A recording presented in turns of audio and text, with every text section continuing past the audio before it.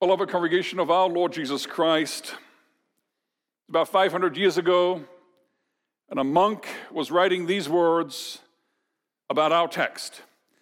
Then the entire Holy Scripture became clear to me, and heaven itself was opened to me.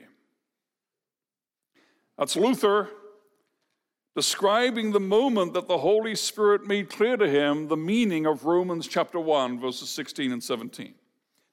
Luther had spent a lifetime under the Roman church, which was closing heaven to him. He was oppressed by the fear of God's wrath. He was oppressed by the fear of not having done enough to secure his salvation and to atone for his sins.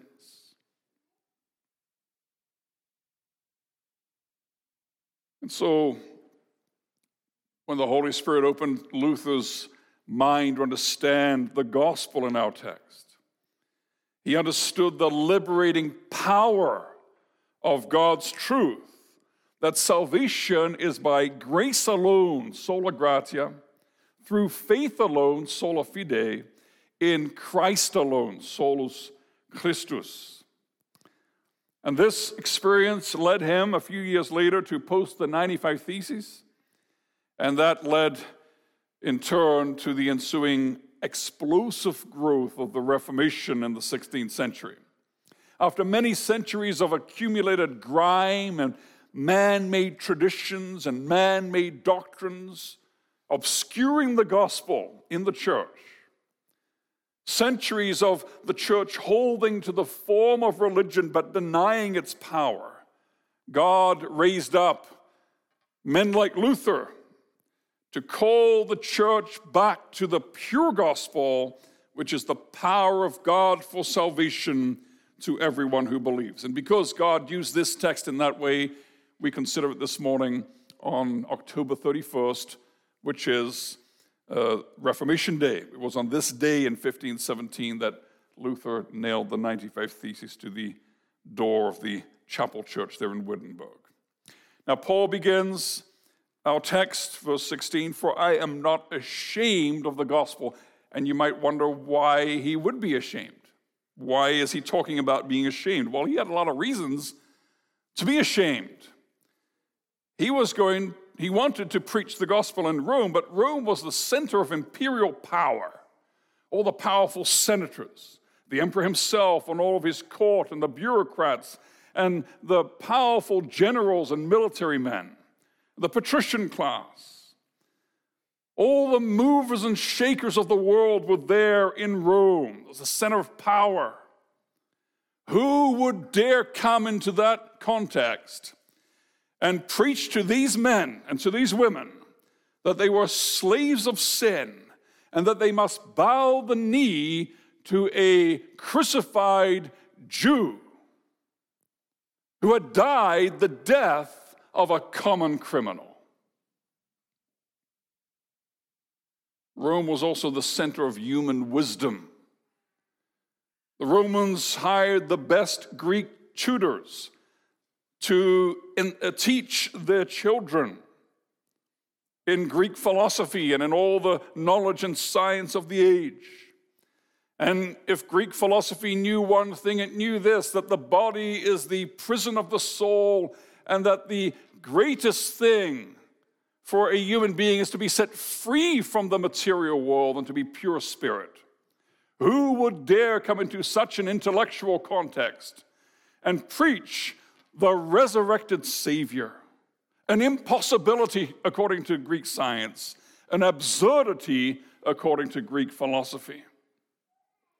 And Rome was full of Jews waiting for the promised Messiah to bring about political liberation, to throw off the yoke of the Roman Empire. Who would dare come to them and preach the crucified Messiah, the Messiah who hung on a tree, when one who hangs on a tree is cursed by God? Who would dare come to these Jews and preach a Messiah who says, "My kingdom is not of this earth"? Who would dare come to these Jews and preach that you cannot earn your salvation through your good works and your keeping of the law. So Paul had a lot of reasons to be ashamed of preaching the gospel to those at Rome. But look what he says in verse 15. So I am eager to preach the gospel to you also who are in Rome. And there's a reason he's eager. There are a bunch of reasons. First of all, Paul is deeply aware of his call to be a preacher. Look how he introduces himself at the beginning of this chapter. Paul, a servant of Christ Jesus, called to be an apostle, set apart for the gospel of God. Paul, like every faithful preacher throughout history, has a sense of his office. And that's so important because when a preacher who is nothing, when a preacher who is an earthen vessel and who has nothing to offer in himself, when he has an understanding of his office and his calling, that gives great courage. And that's what Paul has. He has a deep sense of God's call. And he understands it to be based on God's sovereign decree. He says to the Galatians in Galatians 1:15, he who had set me apart before I was born, called me by his grace, was pleased to reveal his Son to me in order that I might preach him among the Gentiles. Paul understands that his office is not from men, but that from eternity God has chosen him to be a bearer of the glad tidings of Jesus Christ. And so he has this sense of obligation that he must preach, that he cannot not preach. And that's why he says to the Corinthian church, for necessity, for obligation is laid upon me. Woe to me if I do not preach the gospel. Paul couldn't think. He couldn't bear to think about preaching all kinds of other stuff or entertaining his listeners. But Paul was under the heavy, heavy obligation to preach the gospel of Christ. So that's the first reason why he's eager, because of his sense of call. And secondly, he's eager to preach to the Romans because of the content of the gospel. Because it is the gospel of Jesus Christ. Look at verse 3 there in your Bible. The gospel concerning his Son, who was descended from David according to the flesh. And look at verse 9 of our chapter. For God is my witness, whom I serve with my spirit in the gospel of his Son. Now, some people might object to Paul, and they might say, Paul, you have a weak message about a weak failure of a man who died in shame. You have a theology of the cross. It's never going to wash. It's never going to be acceptable. It's not what rich and powerful and important people want to hear. You need a theology of glory to attract people and to gather people to your cause. And in answer to that, if you turn in your Bible quickly to 1 Corinthians chapter 1, Paul has something to say about the character of the gospel. 1 Corinthians 1:18, where he says this, for the word of the cross is folly to those who are perishing, but to us who are being saved, it is the power of God. And look at verse 23. But we preach Christ crucified, a stumbling block to Jews and folly to Gentiles, but to those who are called, both Jews and Greeks, Christ, the power of God and the wisdom of God. That's why Paul says what he says in our text. I'm not ashamed of the gospel. It is the gospel of Christ. That's why it is the gospel of the power of God for salvation. Now, so often, so quickly, we, the church, we come to church looking for the wrong thing. We want a pleasant elocution. We want a pleasant speech about rules for good living. We want tips for biblical stewardship. We want biblical advice for relationships and marriage building. And certainly these things are important. And certainly the gospel transforms every aspect of life. and teaches us to subject every thought and every area of life to God's will. But if the preached gospel is to be the power of God, it must be the preaching of Christ, who died for sinners. Because everything flows from that. Because this is our greatest need. And it is the greatest need of our family and friends and neighbors and our colleagues who are outside of Christ. Only the power of the gospel can save them from the darkness, can save them from slavery to sin, and can save them from eternal judgment. And so the church is not here to entertain or to intrigue or to make people comfortable or to affirm them in their life of sin. The church preaches the gospel. And the gospel comes to everyone, saying, repent and believe, flee from the wrath to come. There is no salvation outside of Christ. Come, bow the knee, confess with your tongue that Jesus is Lord. And when the gospel is preached as the power of God for salvation, then the Holy Spirit does a mighty work, and he takes dead sinners, and he changes their hearts, and he makes them into living sons and daughters of God. He creates life out of death. He brings light out of the darkness. That's the power of God for salvation. So how can Paul say that the gospel is the power of God for salvation? Well, look at verse 17. He explains it. He says, for in it the righteousness of God is revealed. That's why the gospel is the power of God for salvation, for in it the righteousness of God is revealed. Now, what is righteousness? Righteousness is a state of being not guilty before a holy God. It means that there's nothing on your record. It means you can stand before God and God can instruct the angel to open the book and to read out all of your sins. And the angel flips to the page of your life and he looks and he says, Lord, it's blank. Nothing recorded here. This person is righteous. They owe nothing. That's what righteousness is. Now, Luther spent years understanding the words of our text, the righteousness of God, understanding them in this way, that it is the righteousness which God has, and by which he judges sinners. And so this verse brought terror to Luther. The righteousness of God is revealed from heaven.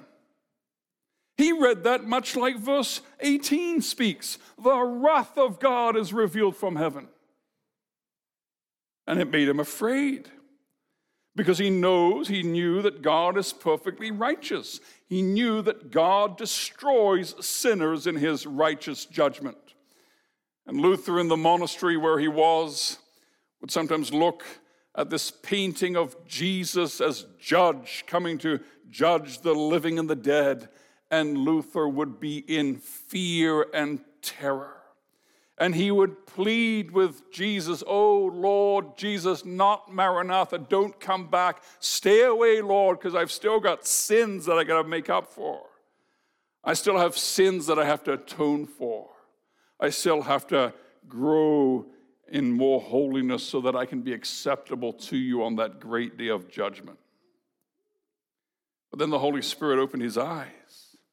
And he understood the gospel sense of our text, that the righteousness of God in our text is not only the righteousness of God, his holy judgment upon sin, but it is a righteousness which he gives, a righteousness which comes from God. And Luther called this an alien righteousness. It means it doesn't belong to us. It comes from outside of us.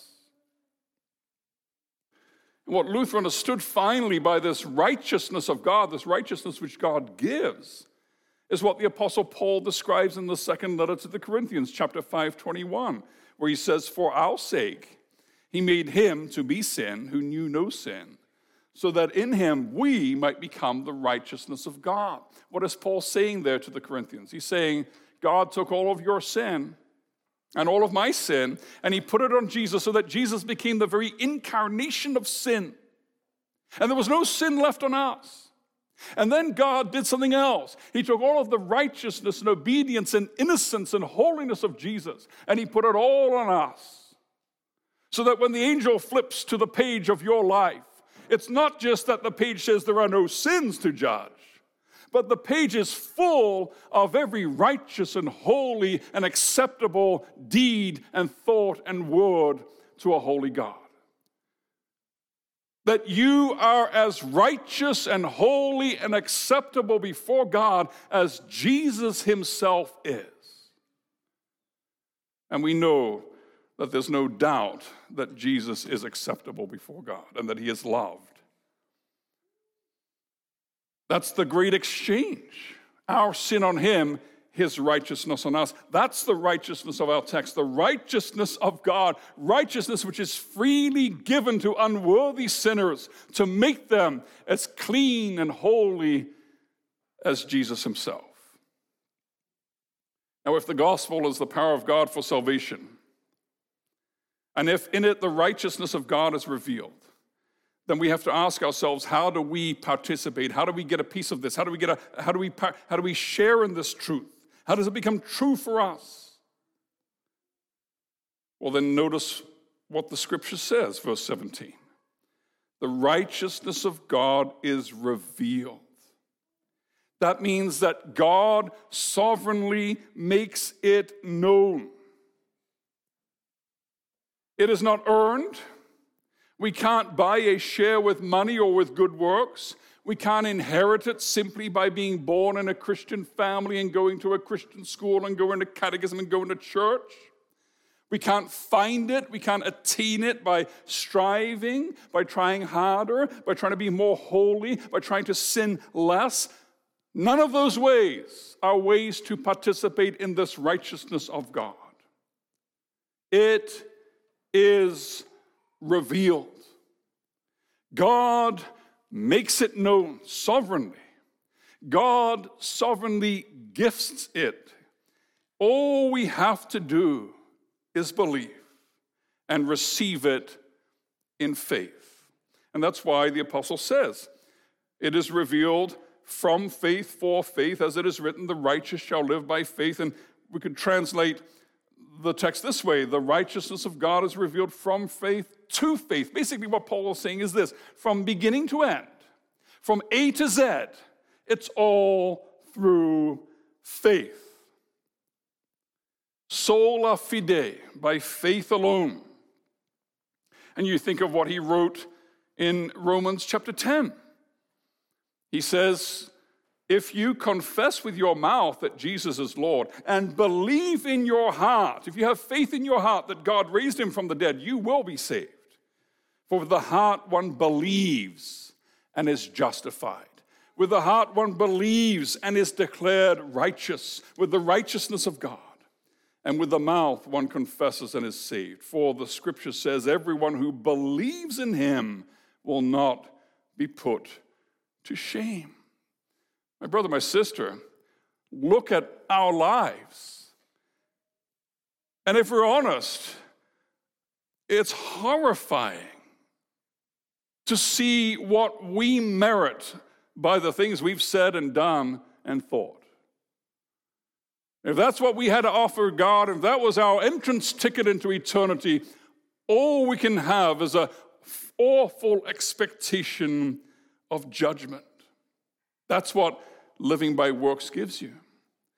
But the righteous shall live by faith, not by trying to be good, not by trying to be the most right person in the church about doctrines and practice and church order, not by trying to please men or to please God, not by trying to work really hard at being a better person and a good Christian. The gospel calls us to look outside of ourselves, to look to the cross, to look to the Christ, and to repent, and to believe, and to take hold of Christ, and to embrace him by faith, and never let go, and to say of Jesus, you are my life, you are my righteousness. In Christ alone, my hope is found. Now, the pre-Reformation church had in large part lost this gospel. They had lost the Christ of the gospel and the gospel of Christ. They were going through the motions of religion, and there was no power in the things that they were teaching and doing. Brother and sister, we're 500 years on from the Reformation. Don't think that we can't fall into the same trap. You know, being a member of a Reformed church comes with a lot of benefits. There's a lot of social capital. You got family and friends and school and work. You got this big network. If you need something, there's always somebody a phone call away or an email away. And it's very easy to think that just performing the required duties and avoiding scandalous sin is the same as being a true Christian. It is easy, brother and sister, from generation to generation, from year to year, to lapse into a kind of cultural Christianity, a Christianity which kind of describes us superficially, while our hearts remain untouched and unchanged. But God calls us to something far greater. God calls us to be gripped by the gospel, to be transformed by the power of God, to know Christ and the power of his resurrection, and to be daily transformed by the power of the Spirit after the very image of Christ himself. That's what the righteousness of God means for our lives day to day. It means that we look and we think and we act and we speak more and more like Christ himself. Can people say that about us? Is that what God's doing in our lives? Now, maybe you're listening to this sermon online, or right now even, and you're living without Christ. And you've convinced yourself that this world is all there is. Maybe you're online and you don't know the Lord Jesus and you're not part of the church of God. Maybe you're online or here and you're kind of just going through the motions, but your heart really doesn't hold on to the truth of the gospel. You're just floating along in this superficial Christianity. Well, know this. Every day, there is rushing toward you faster and faster the most terrifying judgment under the eternal wrath of God.